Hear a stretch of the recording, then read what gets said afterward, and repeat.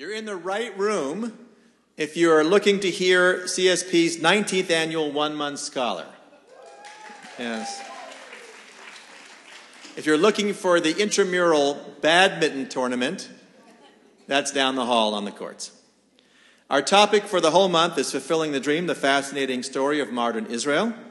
And we've dedicated the whole month in honor of Roz and Elliot Vogelfanger, who are here, contrary to rumor. Where are Roz and Elliot? More about them in a second. So, what do I want to say? I want to tell a few words. There's some people who don't know about CSP. So CSP stands for Community Scholar Program, and this is our 19th annual one-month scholar, and we're celebrating our 19th year of programs in Orange County. So if this is your first year, you've missed about 500 just one-month scholar programs and 750 or so programs. The good news is we do have a podcast on iTunes, and we record over 200 programs, so you can make up some of what you've missed if you go to OCCSP on iTunes. This particular 19th annual program is supported by an impact grant from Jewish Federation and made possible by the Leon Ninberg Estate. It's also partially funded by a grant from the Jewish Community Foundation of Orange County, so I wanted to thank the Federation and the Community Foundation for supporting us, this one-month program, throughout our community.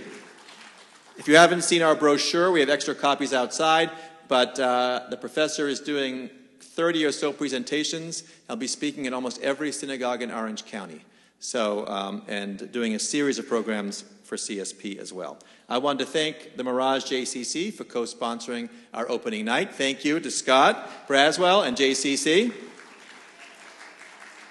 I do want to take a quick moment to remember Joe Boehm. I don't know if people have heard. He did pass away just a few days ago. He was a supporter of CSP and in many of our institutions in Orange County. He will be missed, and I wanted to make sure that to bring that up. I also wanted to mention that one of our longtime board members and a friend of many of yours, Polly Sloan, who turns 95 in just a few days, few weeks, unfortunately fell and hurt herself, and she broke 7 ribs. And she's she's getting care right now. I spoke to her today, but I'm pretty sure that if you'd like to meet her or hang out with her, if you're a friend of hers, she would appreciate that. So you can email me, and I'll tell you where she is and how you can go see her. But I do want to mention that Polly is an incredibly important person for our community and particularly for CSP, very long-time board member. And when we announced that we're going to be part of the legacy program for the Community Foundation, she was the first person to sign a letter of intent. I want to thank you, who are our donors and our patrons for CSP. For those of you who don't know, our funding primarily comes from individuals in Orange County, and we have different membership levels. We do get a grant from the Federation and Foundation, but 85% of our funding comes from you. So I want to thank you, patrons and members, and I appreciate your support. When we started CSP in 2002, I could not imagine that we'd be closing in on our 20th year, and it's because of you. So thank you so much. If you're not a member of our Legacy Circle, we have close to 100 people in the Legacy program. It's an awesome way to give back to the community as a whole because you can participate in many different institutional legacy programs through the Foundation's program, including CSP. There are benefits, particularly when the one-month scholar's in town, you get to come to certain events. And as I've mentioned before, studies have shown that if you join a Legacy Circle, you live longer. So I think that's a great benefit. That should be the only benefit. Please join our Legacy Circle. I know that the JCC has a legacy program, and many of your synagogues are participating in the program, so you can sign one letter of intent and say you will do something for the institutions one day, because you're going to live long lives, ad mea le'asrim, until 120, and leave something to the community institutions that you value. So after the program, there'll be a desk set up for if you want to get more membership information or legacy information about CSP outside. If you are listening to this on podcast, please consider making a donation to CSP at www.occsp.org. For those of you here in the audience, we do have people who listen to our programs across the country and overseas. I want to thank our check-in team led by Rosella and Ada and Davida. Thank you for manning the crowd tonight. And I do want to call Roz and Elliot Vogelfanger come up real quick. I wanted to thank you in front of everybody. They just got off the cruise, so they're a little wobbly. The room is swaying for them. Come up right here. So I know that many of you do know Roz and Elliot. If you don't know, these are pillars of our Jewish community. They are pillars of the CSP community. Roz is a past board member of CSP. They walk the walk. They don't just talk the talk. They support many institutions in Orange County. They support Israel. They are committed to Jewish learning. And really, it's my pleasure to honor you and dedicate the whole month to you and Elliot. The only drawback is you have to go to every program. And there's 30. There are a few repeats. It's okay. But really, you are beloved members of the community. Thank you for coming from the boat. Thank you. I can't touch her from the boat. But no. Even though this is not planned, I would like you all to know there would not be this phenomenal program without Ari Katz. And he is the kind of community member that we only dream of, and he has fulfilled the dream here beautifully all these years. He sent us a 300 or so page proposal, probably doesn't even remember that, some 20 years ago, but a phenomenal lay leader extraordinaire. Thank you. Thank you. Don't go anywhere. Oh. So I was trying to figure out what gift to just, acknowledge the night, and when they see it, they'll remember this night. And it's actually over there in the corner. So I need 2 volunteers from the front row who are capable of picking it up. Okay, we got one, and we got another. Okay, so and this ties into the theme of our 1 month. So hopefully you'll find a place to put this. You can kind of throw the paper down. Yes, and then bring it over in the correct, yeah. Okay. So I don't know if you can see that. It's kind of an angle. Bring it over here. You guys come here and you can look in. So this is from the same artist in Tel Aviv who made your notebooks that I gave out. And it's called Crossing, and it's a play on Abbey Road, so it's Allenby Road. And the artist has 4 Israeli figures there crossing the road, including Herzl, Ben-Gurion, Golda Meir, and Moshe Dayan. And that's Tel Aviv in the background. And I just thought that it was kind of an awesome way to visually start our 1 month and for you guys to remember this 1 month celebration of you guys. So please enjoy. We're going to get a photo. You have to stand next to it, so we'll get a photo of you guys holding it up. And then we'll need volunteers to tie it to the top of the car and bring it to their house. Okay, you guys stand next to it over here, Roz and Elliot. Okay, Mark Berman will take your photo. Okay.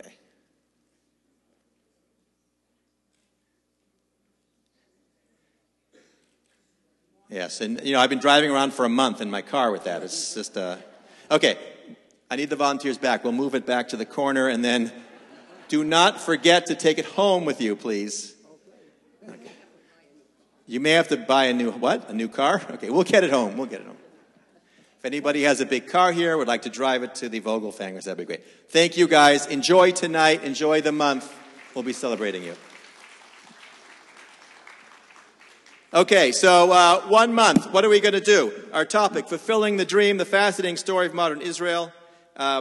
This is our opening night. We do have, it's unusual this year, but because the topics are so fascinating, we have 3 multiple courses, if that makes sense to you, open to CSP members. It's all in the materials. If you're a CSP member and haven't signed up, please see me after the program at the membership desk. If you would like to become a member and attend the classes, you can see me at the membership desk as well.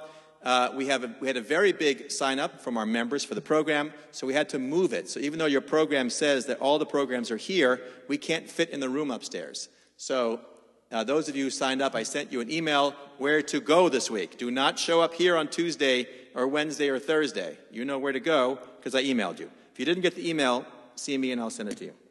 Okay.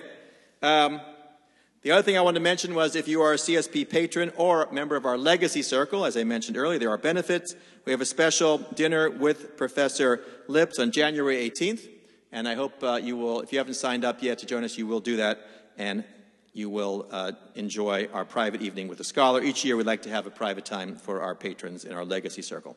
Upcoming programs I wanted to mention, our 14th annual CSP Adult Retreat.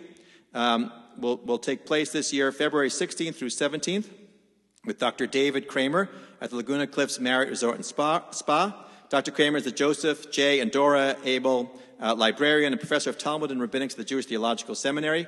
His topics will be Jewish eating and identity through the ages, rare gems of Jewish culture, Hebrew manuscripts, and the secrets of Jewish cultural survival, Judaism and Christianity, what are the real differences, and Judaism and Islam, a shared tradition. So if you haven't signed up, if you're a patron, that program, that stay at the hotel, and the 4 programs and all the meals is included. If you're not a patron, you can join us for an extra fee, and we have materials for that at our membership desk as well. We have a very special one-week artist in residence program coming up, February 21, 28. John Adam Ross, creator of the Inheritance Project, will be in town for a series of programs on the topic Sacred Text as a Stage for Community Building. It's funded by a grant from the Albert and Rhoda Weissman Arts Endowment Fund, a joint program of the Jewish Community Foundation, Orange County, and Jewish Federation. CSP will have a special program with John Adam Ross on February 26th, where we'll focus on tribalism and immigration, and John Adam Ross and an associate will be doing programs throughout the community, in the schools, and in some of your synagogues, so I hope you will attend. Daniel Matt will be back in town. He was our CSP Summer Scholar quite a few years ago. He'll be in for a weekend series starting March 13th to the 15th, coordinated by Rabbi Kavod Weider from Temple Beth El. And CSP is hosting the lunch program on that Friday entitled Elijah the Prophet, the Man Who Never Died. Those of you who don't know, Daniel Matt is one of the most important people in contemporary translation of the Kabbalah. He single-handedly translated the whole Zohar. I think it took him 7 to 10 years. He has finished that project and doing other projects now. He is a terrific speaker. I hope you will join us. Jerry Dorman is here. Where's Jerry? Is she here? Jerry Dorman is here somewhere. She's the director of the Primetime Adult program for the JCC, and she was handing out programs brochures for a program that they're running called Great Jewish Americans 101 that they host here 3 times a year. And I hope you will think about attending that program. Aliza Sable, I don't know if Aliza is here. Oh, there's Jerry. Okay. Aliza, I don't know if she's here, but Aliza is Director of Culture Arts, and she dropped off some brochures for the JCC's fabulous Israel film series that starts in January and goes through June. Encourage you all to join and participate in those programs as well. I wanted to thank Debbie Maylene. Where's Debbie? Oh, back in the back. Debbie is a former student of Professor Paul Liptz, and I wanted to thank you, Debbie, for helping to get the word out. And I wanted to thank the JCC for co-sponsoring tonight's evening. It's a great turnout and a tribute to institutions working together. So thank you, Debbie. Okay, almost done. CSP cap challenge. We have Cliff Cornell wearing a CSP hat. And our closing event, we will give out awards for the most interesting creative shots of people wearing CSP hats around the world or even domestically. So get your photos in, and there are great rewards and awards that will be given. Please take a moment, turn off your cell phone so that we can have an uninterrupted program. You can put it on vibrate mode if you want as well. Okay, who is our speaker tonight? Where is Paul? You're there? Okay, wait, almost. Who is Paul Liptz? Professor Liptz is a social historian. He was on the Tel Aviv University faculty for 40 years, teaching graduate and undergraduate students in the Department of Middle East and African History and the International School, where he dealt with a wide range of topics. His main interests are history of the Yishuv, which is pre-state Israel, the modern state of Israel, and Arab women and nationalism in the Middle East. He taught graduate students at the Hebrew Union College in Jerusalem for 25 years, as well as the Conservative Movement Seminary, dealing with modern Jewish history, Israeli society, and the contemporary Middle East. If you belong to a Reformed temple in Orange County, it is highly likely that your rabbi studied with Professor Liptz when he or she was in Israel for the year. I know that because all the Reformed rabbis went crazy when I announced that Professor Liptz was coming. So when you go to your synagogue, you'll see how they fawn over their former professor. In the Israeli army services, he lectured officers and non-commissioned officers on non-military realms. He's still active in Israel and is involved in various academic and educational fields. In the last few decades, he has traveled the world extensively, lecturing and conducting workshops in some 20 countries. He has also been a visiting scholar with many American groups in Central and Eastern Europe. Professor Liptz was born in Rhodesia, I think now known as Zimbabwe, and came as a volunteer to Israel one day, not just one, exactly one day before the Six-Day War on June 4th, 1967. He decided to stay in Israel, married Brenda, his wife, who will be here in just a few days to be in our community with us. They have 4 children and 11 grandchildren. Please join me in welcoming to Orange County as our one-month scholar, Professor Paul Liptz.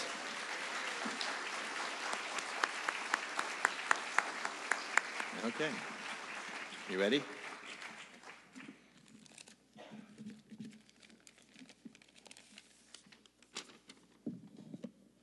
Wow. I've been dreaming of you for the last 10 months, and now it's real. So what could be better than that?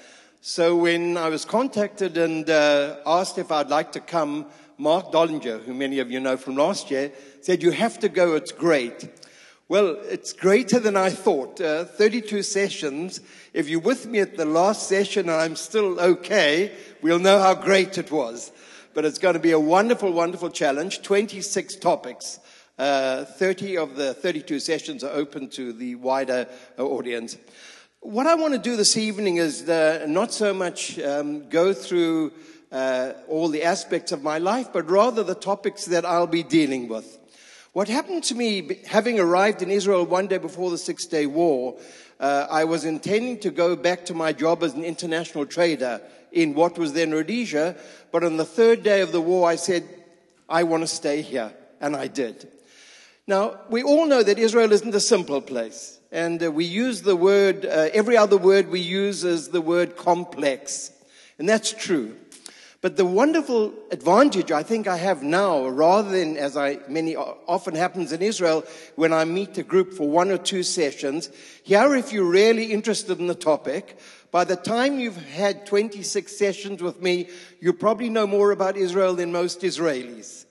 So that's really what I'm going to be talking about tonight. It's wonderful to see many friends here, people who I've met either in Israel or on tours of Eastern Europe or Spain. And I'm looking very much forward during the next month to getting to know some of you even better. Please grab me at any time you want if you have any questions. If I don't know the answer, I'll give you Ari's email address. So I want to take 10 topics that I want to discuss tonight, and I'm not going to relate to the actual lectures because they appear in the booklets, but just to try and give you an idea of what interests me. Ari and I were in communication, serious communication over a long period. I sent him a list. We came back and forth, and I'm delighted with the topics that I now have, the 26 topics, because I really do believe that, having been in this realm of modern Israeli history, and what I'll be speaking about essentially for this month is Israel from May 1948 until today. When I'm talking about the Middle East, I'll be talking about the Middle East until an hour ago, and you'll understand why if you're following the Iranian issue in any kind of way. So I'm a very contemporary person. Modern history for me, for most people in Israel, modern is the last 200 years, and I do deal with it the last 200 years, but for this particular series, I very much want to deal with Israel from 1948 onwards. I just want to go back to what Israel was in 1948.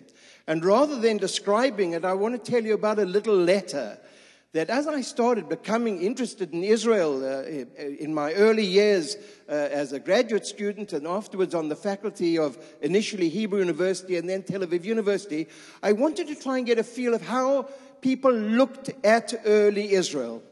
And I opened an Israeli newspaper, Yediot Achronot, one of the well-known Hebrew newspapers, in May 1949. So Israel was then 1 year old. And I went through the letters to the editor. I spent a lot of time looking at letters to the editor because they express what people are really feeling and thinking, which is my interest. I'm very interested in trying to understand human beings in their daily life. So letters to the editor are a very good source. So I'm reading this letter to the editor, and it's a very short one. And translating it into English, it said, "Isn't this a great moment? May 1949, and we're still around." And I was so touched by the letter. And it didn't have to go on. And we're still around in May 1949 because the reality is when you look at the events of Israel in that period, and May 1949 was just the end, a few months after the end of the year and a quarter long Israeli War of Independence, the idea that Israel was still around was not taken lightly. And we have to say that that is a whole lot different from today. Dangers in the Middle East, and I'll be talking, I've got 3 sessions on the Middle Eastern countries, which I've dealt with a great deal, but it's very much a different situation. Almost 71, and I've been there since Israel was 19. So for me, it's just been one of these wow situations to have been in this young adventure. There's a belief, it's a real belief. It's an act of faith to build a new, different kind of country in the turbulent Middle Eastern arena, and still really not only to be around, which is in itself pretty good, but to have built a very effervescent, interesting society. But a society with challenges and a society with problems. And I think it's to our advantage as sophisticated observers of any kind of situation to recognize that, you know, the old days when I remember having been employed by the Israeli foreign minister when I'd been in Israel 3 years, and they said to me, you can say anything you want, but make sure it's what the government believes in. I thought that was a little bit strange, and I must admit I did a few projects for the foreign ministry, and I wrote a few articles for them, and then I said, thank you very much, but I'd really like to go out and feel that I can say exactly what I want to say. And I will be saying exactly what I want to say. If you don't like what I'm saying, all it means is come to the next lecture. What I'm going to say is what I believe, what I've studied, what I've understood. I've been deeply, deeply involved and committed to the state of Israel. I learned from in a number of ways. Firstly, being at university with Israeli students. My Israeli students taught me so much about Israel. I was teaching them and they were teaching me. So it was a wonderful experience, and I enjoyed my Israeli students. They're older than the American students, many of them having been in the army, and that was wonderful. But I learned more about Israel by being initially a field person in the Israeli army. I was in the Lebanon War in 1982, and afterwards I transferred to the education department. And the education section of the Israeli army taught me all those things that I couldn't have known because I hadn't gone through the school system. And if you go through a school system, you imbibe all the values of the country you're in. And if you come, as I did, only going from a graduate onwards, the Israeli army enabled me to really be an integral part of the society. And I worked with very, very interesting projects. As mentioned in my bio, I didn't deal with the military stuff. I'm not very good at shooting a gun. But the Israeli army asked me, and this is an amazing issue, asked me as a new immigrant to teach Israeli officers about Israel. And I said, what's going on? I said, I'm a new immigrant. And I remember the head of the education unit, who I was very much attached to, impressed by him, he said to me, things are happening so fast in Israel. We need someone from outside to tell us what's happening to us, because from inside we cannot work out really what's happened to us. So that is really my story. It's a story of a country going through tremendous change. And rapid change brings about tremendous challenges. There's no such thing as you can change and everything works out well. But really, of the 10 issues that I'm going to go through, in each case, I'll be trying to take, firstly, the background of the issue. I'll be certainly permitting myself to be in the middle of the dialogue of what I'm saying, because I feel I've been deeply involved in many parts of Israeli society, having been there for an extended period of time. And then I'll make an analysis and sometimes even project the future. I just want to say something interesting about future. As a very young academic, the head of the department at Hebrew University asked me to come and give a lecture series, a regular academic lecture course. Now, my Hebrew level was very, very poor. For those of you who know Hebrew, Kita Bet, second level of Hebrew, is very, very limited. And in the second level of Hebrew, we had only learnt the present and the past tense. So I'm sitting there and I'm speaking to the professor, and we're speaking in English, because I really couldn't speak Hebrew. I was a very poor student. I tried my best, but I found languages very difficult. So I'm speaking to the professor, and we're speaking English, and he says to me, well, you know, I hope you'll do okay. And I said, I hope the students understand my English accent. You know, it's a kind of a different kind of accent. And he said, no, under no condition. This is a place of rak ivrit, only Hebrew. I said, but my Hebrew is terrible. And then I explained to him, I only know the past and the present tense. And he said to me, and I said to him, but sir, I can't speak in the future. And he said, it's a darn good idea that you're an historian because you don't have to know anything about the future. So I will try and also speak about the future. So that is what my sessions are all about. To take the issues that I'm going to be dealing with, and just a very few words on each one. We were thinking of the three series that Ari mentioned. One of the series, and I'm delighted he wanted me to deal with this, was the Middle East. And thinking back there about 9 or 10 months ago, I chose three topics. Iran and the Shia world, and understanding the difference between the Shia and the Sunni, and understanding the intricacies of Islam, I think is very important for us. You know, we're interested in our own background and our own values. I think it's very understand, and particularly as an Israeli, to understand who are the people around us, what are they thinking, and how do they behave, and that will help us maybe understand, how we deal with some of the good days and the bad days. So I'll be dealing with Iran and the Shia. I'll be dealing with the Syrian civil war, which was clear has been a horrendous civil war. And I'll also be dealing with Jordan, which is a different kind of case study, with whom we have diplomatic relations, although there are certain tensions at the moment. So there's that particular trend. That's part of one of the series. The other realm that I think is very important is Israeli politics. And how do you deal with Israeli politics without going crazy? So I've worked very, very hard on it because it is a complex system. It doesn't follow any rules of regular behavior. But what I've decided to do in trying to get into the essence of what Israeli politics are about is essentially to try and look at leaders. So rather dealing with a sort of a large political science approach, I'm much more comfortable trying to understand the development of Israeli politics through leaders. And Israeli leaders have been fascinating, each one. And I start off with Ben-Gurion, and I deal with Golden, I deal with Yitzhak Rabin, and I deal with Menachem Begin. That's part of the series. Another session I deal with Bibi Netanyahu.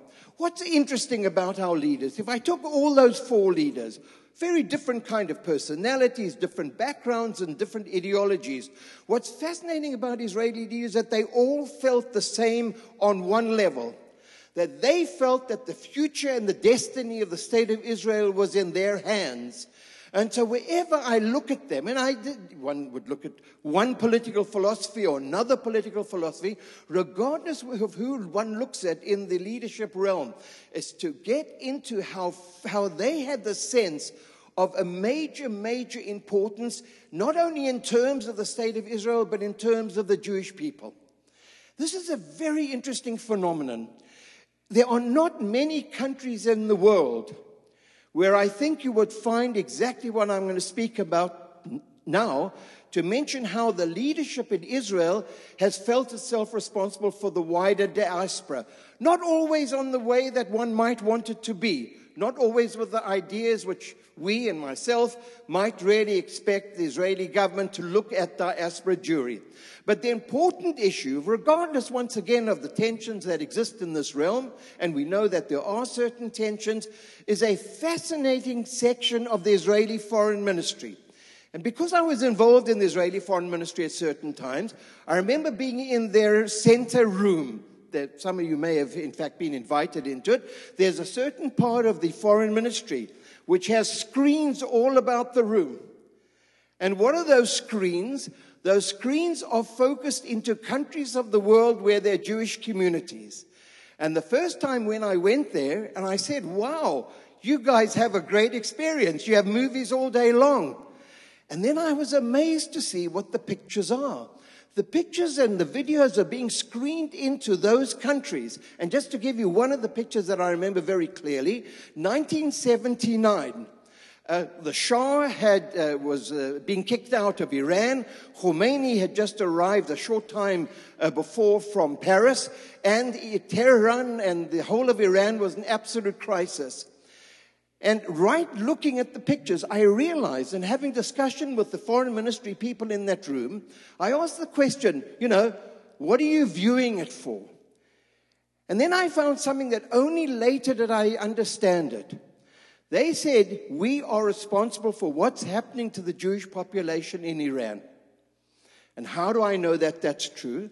Because a very short time after that, I was invited by the Israeli army to give a lecture on, and that time I was very interested in Iranian politics, to give a lecture to young army officers.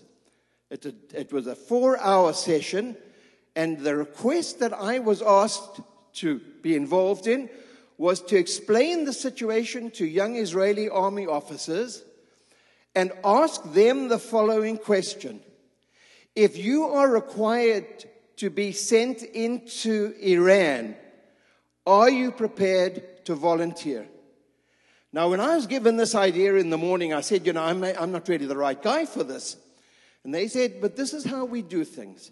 We have to find out whether we can be sure that we are going to have young Israeli officers from a whole range of different units to volunteer, because you can't force people in these kind of situations, to possibly be sent into Iran to help the Jewish population if necessary. How do I know this is true? Because I was in Los Angeles a few years later, and I was giving a lecture in LA in a Iranian family, and I was starting to tell them how I know about the situation, and the people told me, and it was quite an amazing moment. They told me, they said there was something unbelievable. There was a story that the Jewish population had heard one from the other, that if things really turned out badly, the Israelis would come in and help. So this isn't foreign minister propaganda. All foreign ministries have obviously levels of propaganda. And so this is really what it is. That's why the dealing of Israel with the Arab world, and the feeling of political leaders in Israel to have a collective responsibility. You're not only responsible for your people in the country, you're responsible for the people in the wider world, means to me that to understand Israeli political leaders is very important. The third of the series will be on our immigrant groups. Our immigrant groups are a different kind of immigrant group from almost any other situation in the world. As a result of the law of return, people of Jewish background can come in under any kind of situation.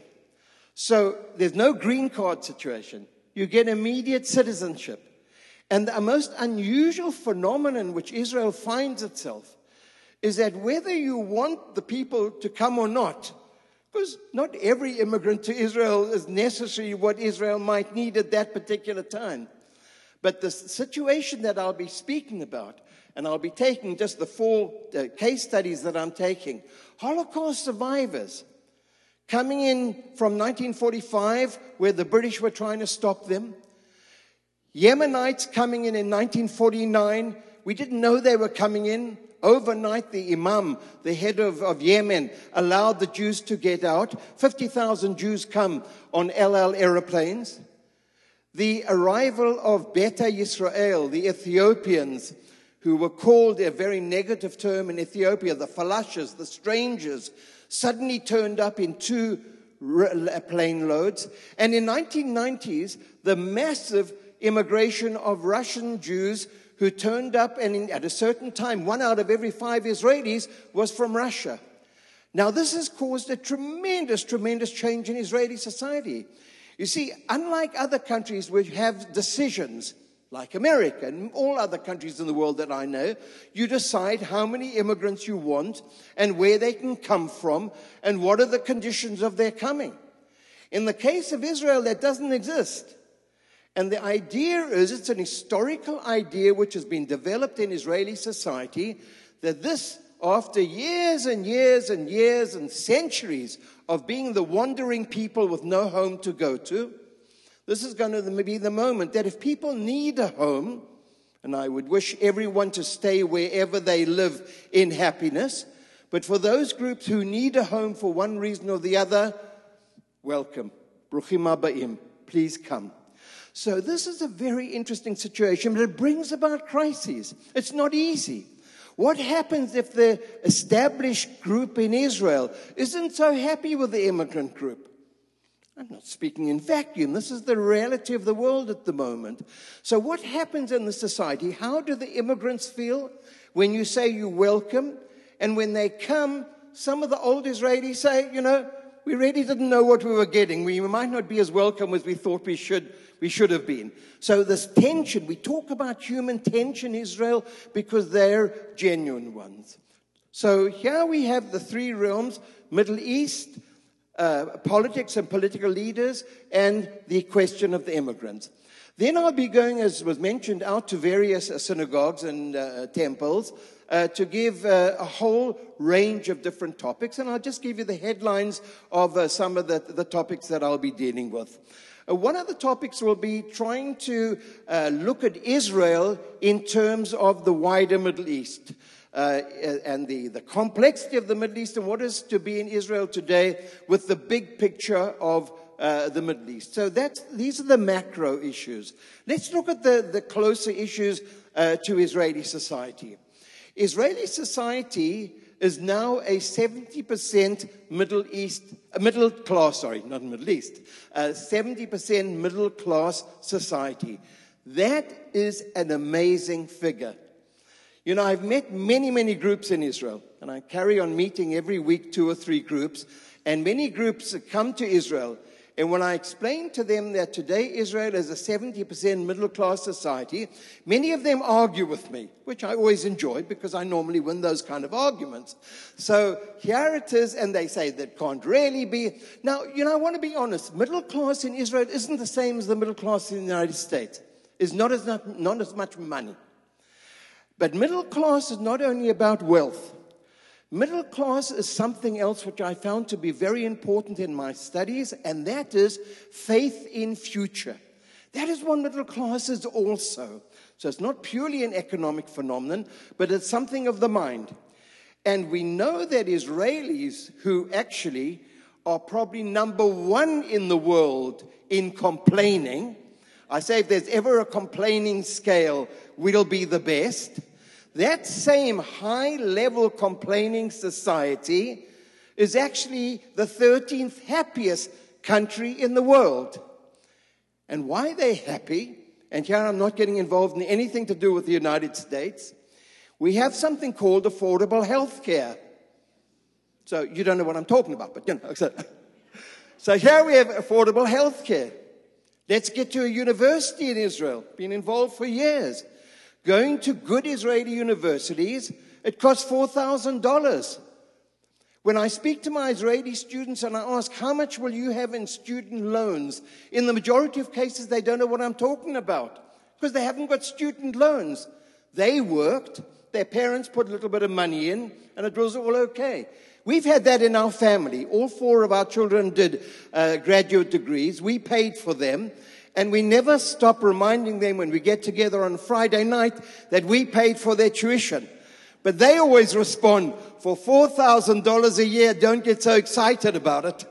So that's what it is. This is giving us a push. It's given a push to Israeli society to not only get well educated, the school system is in crisis, but once you manage to get through the school system and get to universities, you're going to have a good chance of getting a job. Generally speaking, quite high job security. I've done some study on this, and generally speaking, Israelis have relatively high feeling of job security. And this has brought about the 70% middle-class society, what's called startup nations. It isn't all good. If you have a 70% middle-class society, you have to ask who are the others, who are the 30%. And that will be coming up also. I want to give no blurring of my descriptions. Whenever I say this is true, if you have to ask me in your mind, when I'm not giving you the full statistic, you have to ask me and think in your minds, what am I not saying? And I'll absolutely always try and do the best in terms of the 30% who aren't there. 4 marginal groups that I'll be speaking about in the session on Startup Nation. The other issue in Israel, some of the other issues are much more problematic. The question of Judaism in Israel. It is a minefield. That is a complex one. However you look at it, in any society, when you have different elite power groups, it becomes very, very complex. Now, the nature of Judaism in Israel is a multi-leveled factor. For years and years, people were saying, are you religious or secular? Now, you know, in Israel, to say anything that only has 2 categories means you haven't ended your sentence. There is no such way of providing and even starting to think of 2 categories. So just let me take this as one example. I could do it with other cases as well. So when you talk about Judaism in Israel, you have 5 categories. You have the ultra-Orthodox, the Haredim. You have the modern Orthodox, religious Zionists. You have the third group who are traditional, and the secular who are secular but aren't really secular, and the 5th group who are ideologically secular who know why they're secular. That's what Judaism in Israel is. But that's ridiculous. That's far too simple. So just let's go back to group number 1, the ultra-Orthodox. There's no such thing as ultra-Orthodox Haredim. There's the Ashkenazi ultra-Orthodox and the Sephardi ultra-Orthodox. But I'm not telling you the truth. Let's go back to the Ashkenazi. There's the Hasidim and the Misnagdim. But I'm not telling you the truth because there are 12 Hasidic groups. So when I'm trying to ever give a lecture on Judaism in Israel, I know it has to be a year-long course. And just speaking about the Haredim is about 4 or 5 sessions. That is really the reality of Israel. And as a young society, and I keep saying to myself, on the days when I get depressed, and I live there in a very regular life with the children and the grandchildren, the good days and the bad days, like anyone else. There are days when I'm feeling, wow, things just aren't the way I wanted. And the way I manage to sort of deal with my midnight nightmares is to say, we're only 70, not even yet, we're almost 71 years old. Give us some breathing space. And slowly but surely, because I believe that things will be getting better, although on a day-to-day level I don't always see it, I have to say to myself, in my own involvement, in deep involvement and commitment to Israel, that I have to say to myself, I understand this complexity, I know what it's about, and I know whoever one feels that these issues are important, one has to work on it to try and make it better. In a society, sitting on the sidelines is forbidden. Now, Israelis know this. Our voting pattern is between 75 to 80%. When I teach this to the American undergraduate students, they didn't know what I was talking about. But there's a high political involvement, and the power of Israel, if we can retain it, and that's why every day is important in what we're doing in that country, is to make sure that we carry on each group with its own particular way of believing in things, moves it forward. And Judaism and religiosity, because it's such a complex kind of realm, is one of the realms that the end of the story has not yet been written. So I come from my bias, and my friends might come from another bias, but this is really what we have to speak about Judaism in Israeli society. Let me go on to another topic which I think is important, and I don't think we deal enough with it. 21% of all Israelis are Arabs. Of the Arab-Israeli population, about 82% are Muslims. Then you have a Christian group and a Druze group. Now, what's happened to that Arab group, and I'll be speaking about this on some occasions, and you're welcome to join me if you're interested in the topic. The Israeli Arab society is as divided as the Jewish society. You know, sometimes one looks at minorities in the world, and you have this kind of idea that a minority is all united, or a minority is definitely A rather than B.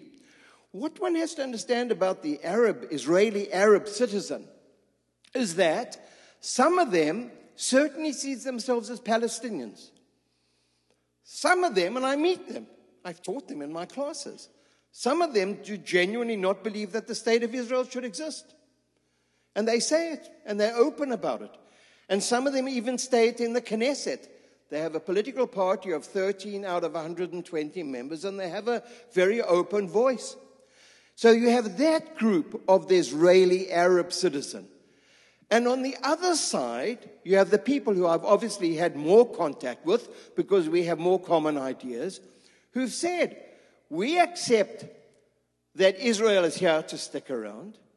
Constantly, when they hear some of their brethren in various Middle Eastern countries that Israel will be destroyed next year, they say it's rubbish.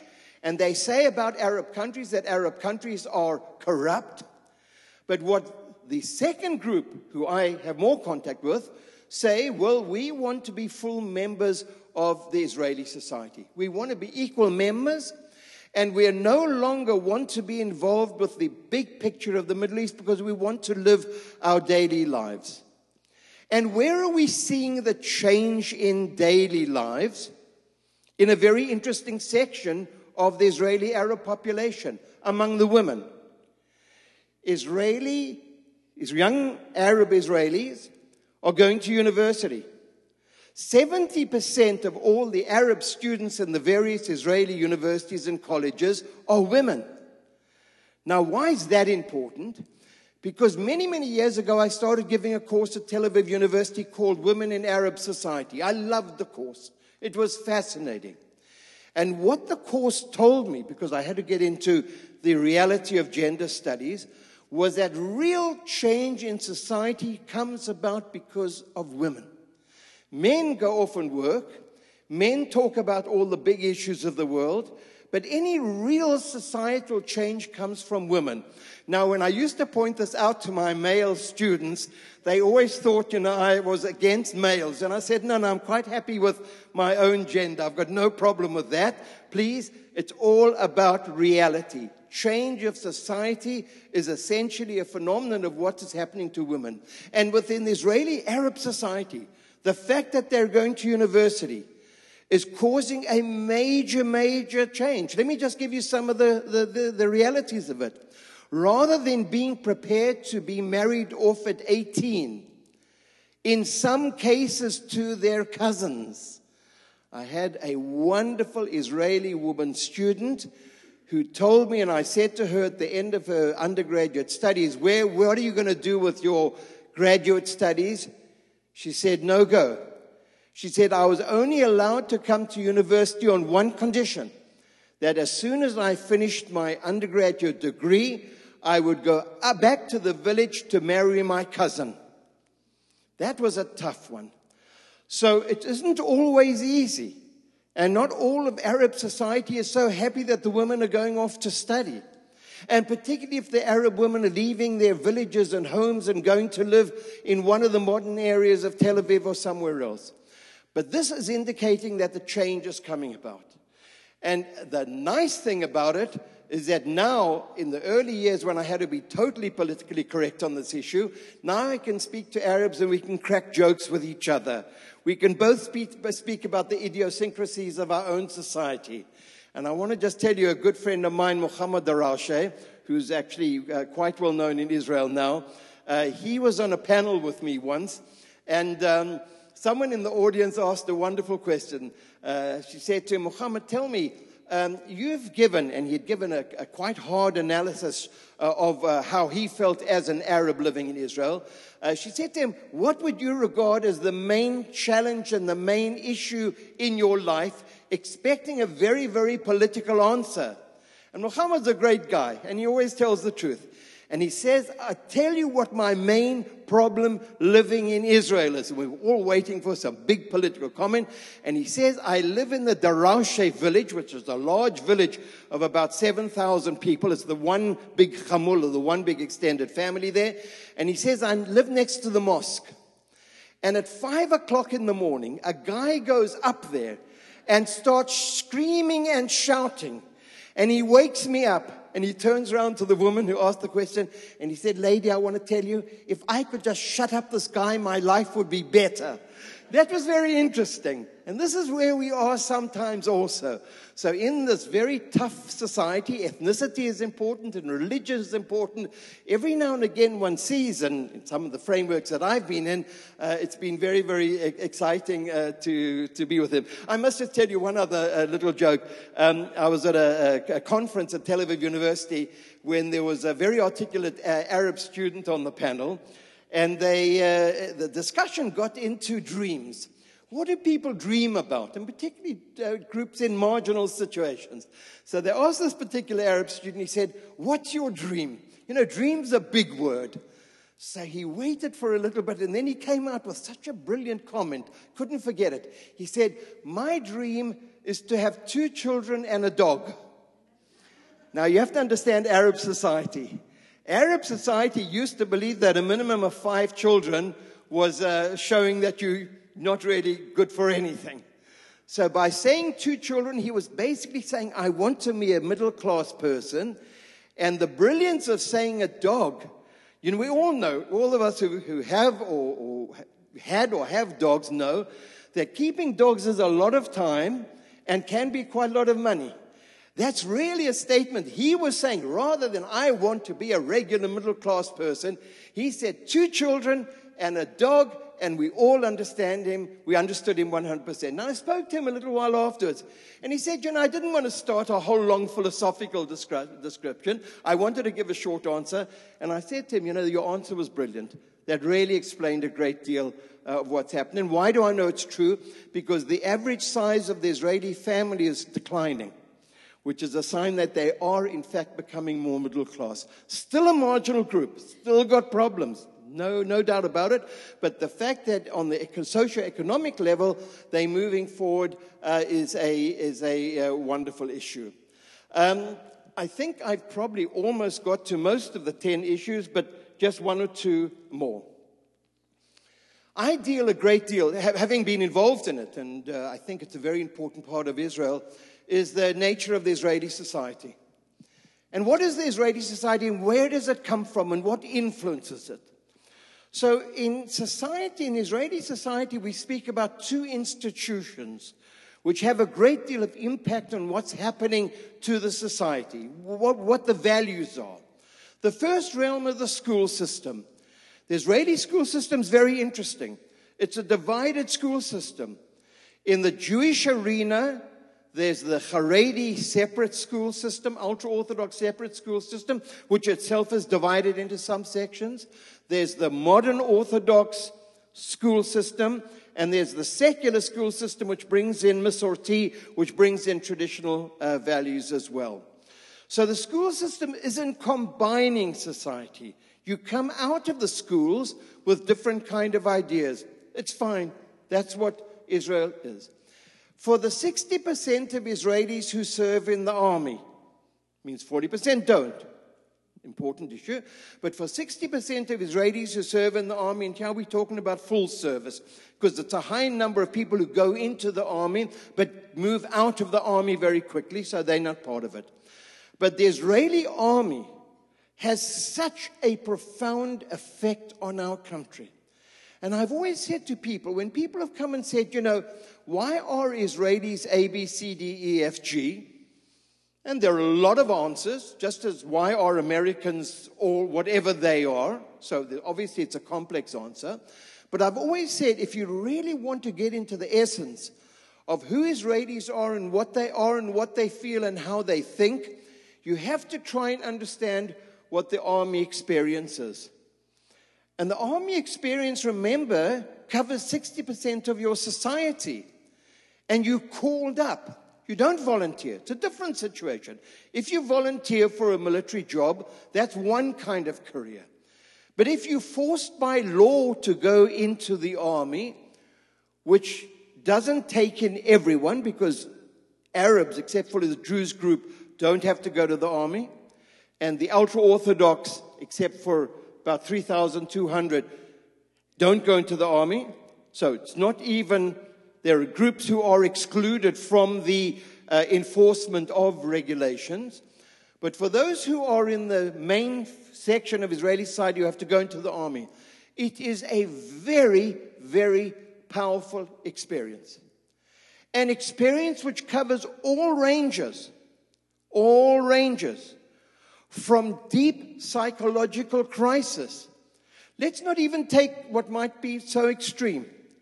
You take a young child, girl or boy, living in a lovely apartment where mom and dad are all around to care for them, when they have their own room and their own dog and they have all the things which they might want. They're living in a world of total choice. And one day, you picked up and you leave all your clothing and all your family and all the things you've loved and all the meals you like.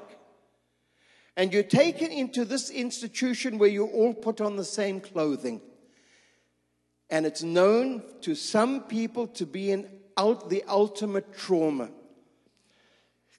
Not only do you put on a uniform, but you're sent off to go into a room in some cases with 30 other people. And the worst you've ever had until then is when your little brother slept in your room twice and you never allowed him in again.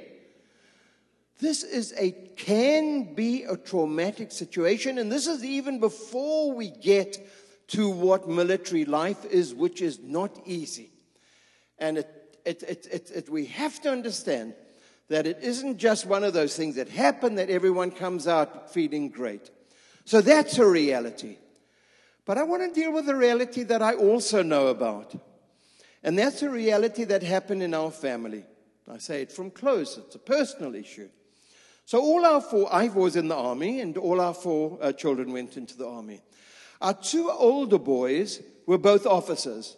The oldest one became a lieutenant, and the second one became a major. Both of them were between 4 and 5.5 years in the army. And it's been very, very interesting to see what happened to them. Both of them went into high tech. Both of them have amazing abilities to stay awake for hours on end, because some of the high tech demands are, forget about sleep. There's a project to do either with Australia or with the United States, and everyone has different times in the world. And I looked at our sons, those 2 boys in particular, who spent an extended period of time in the army, and I realized that army has given to Israeli society some of its ultimate stamina. And it enables you to stay awake. Now, I'm a bit pathetic. I took a plane from Tel Aviv to San Francisco, and I've been suffering from jet lag for the last 3 nights. So I'm on the phone to my wife all the time complaining about my jet lag. Well, I think our boys had jet lag for about 4 or 5 years of their lives. They never knew when it was day or night. And they never knew where they would be tomorrow. I know where I'm in tomorrow. I'm at Laguna Bay for lunch. So they didn't know. And so often the boys would be phoning up and saying, we might not be in contact with you for a few days. And that would mean, in the case of our oldest son, he would be somewhere in the northern border or further north of Israel. In the sake of our second son, he would be somewhere in a plane, somewhere in the world, delivering supplies to some country with which we have no diplomatic relations.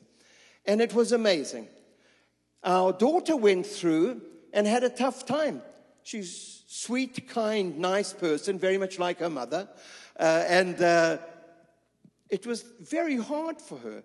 She was dealing with boys who in almost every other army in the world would not be in the army.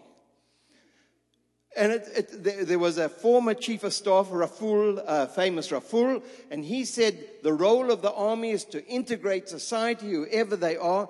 And some of the kids who came from unbelievably tough backgrounds were in a unit where our daughter, coming from kind of a nice, quiet little home, was required to kind of change them. Now, she came back the first few weeks telling words that she had heard, but she didn't understand them. And I was delighted she didn't understand them. But as soon as she did understand them, she didn't want to go back to the base. So it was not always easy. At a later stage, she got into a wonderful program, which was preparing educational program for Russian immigrants to help Russian immigrants understand what army service was about. It worked out okay. Our youngest son went into, I won't go into the details, went into a very, very tough unit. He wanted to be there. He survived the 3.5 years. He got out, and when we sit around the dining room table until today, in a good Israeli style, the first half of the discussion is, the army is, you don't mind me using tough words, shit, but some of us use even stronger words, but that's enough for tonight. But they would all say, but we learned things there that no other part of life could ever have taught us. I'm saying this because I think to understand the essence of the army is very, very important. And it has a major impact on much of what is actually been going on.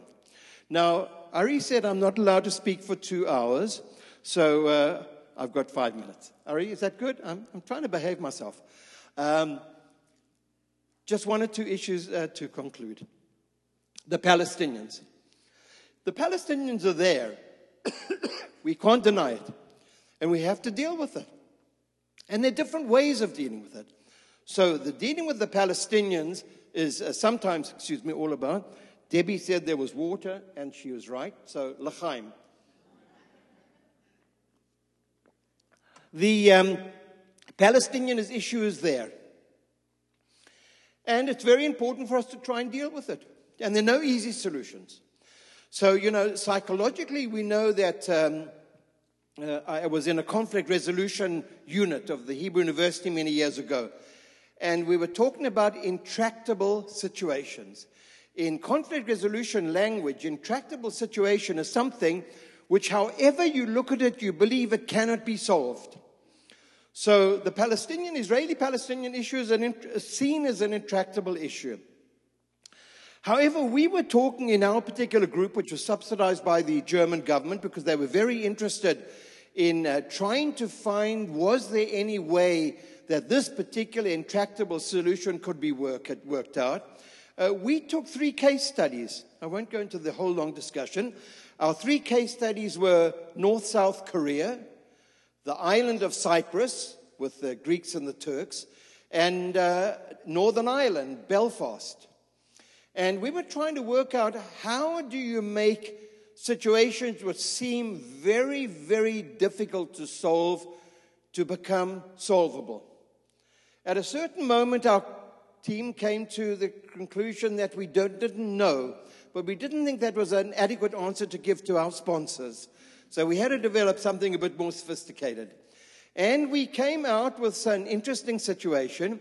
And we said, surely if people are similar with each other, what we were calling commonalities, if you have enough commonality with someone, if you have a common language, a common culture, you're going to get on very well with each other. However, we found that wasn't the case with North and South Korea, who in our list of commonalities, 23 commonalities that we developed, they had 17 of 23 were common. And the North and South Koreans, we know where they are now. With all due respect to what's been trying to be done with North Korea, that is a very, very difficult issue. We found in our research that the Belfast situation of Protestants and Catholics was slowly getting better. Now, my Israeli students always laughed when I spoke about Northern Ireland, because they said, we don't understand why they don't get on. Catholics and Protestants are Christians. They should get on well. So I said, and how do we Jews get on? So now we understand. Okay, that was a good sentence. Then we could get on with some of the discussions. But things were getting better in Northern Ireland, and they have got a great deal better without it being 100%. And at that particular moment, there was a breakthrough in the tension between the northern part of Cyprus, where the Turks are, and the southern part of Cyprus, where the Greeks were. So we came out with an optimistic, basic end line, which we sent to the German government. And we said, we believe that even groups who have limited amount of commonalities can get on with each other. I'm a dreamer. I'm not sure how to do it. But I do believe that we have to try in all conflict situations to make it a little bit better. And I no longer use the word peace. Peace is a nice word. It's a lovely word. But I believe in the concept of reduced conflict. If you can, in any situation, I'm talking about Israel and Palestinians, in any situation, it can be personal situations, it's been ethnic situations, if you can get to reduce conflict, it's better than high-level conflict. I'll be exploring it in one of the lectures, in 2 lectures, one on the Palestinians and one on wars of swords and wars of words. But it's an investigation, an attempt, an ask, looking at and being very, very aware of the limitations. No big dreams on this, but I think we have to always look around. And just to conclude, the very last point that I would like to try and deal with is something which is a little bit out of my normal range. I've been very interested in American presidents, but I've always looked at American presidents from our Israeli perspective. What was asked by one of the groups here was for me to deal with a topic which I actually had to work quite hard on, and I hope I've done a reasonable job. It's called From Truman to Trump, the American Attitude to the State of Israel. And if you want to come to it and criticize me, I will be delighted, because I'm only at Kita Bet level. I'm only at 2nd level on that, and I don't yet know the future. So if you people can join me in that session and tell me what the future is going to be all about, I'll be delighted to know. Thank you very much indeed. Thank you.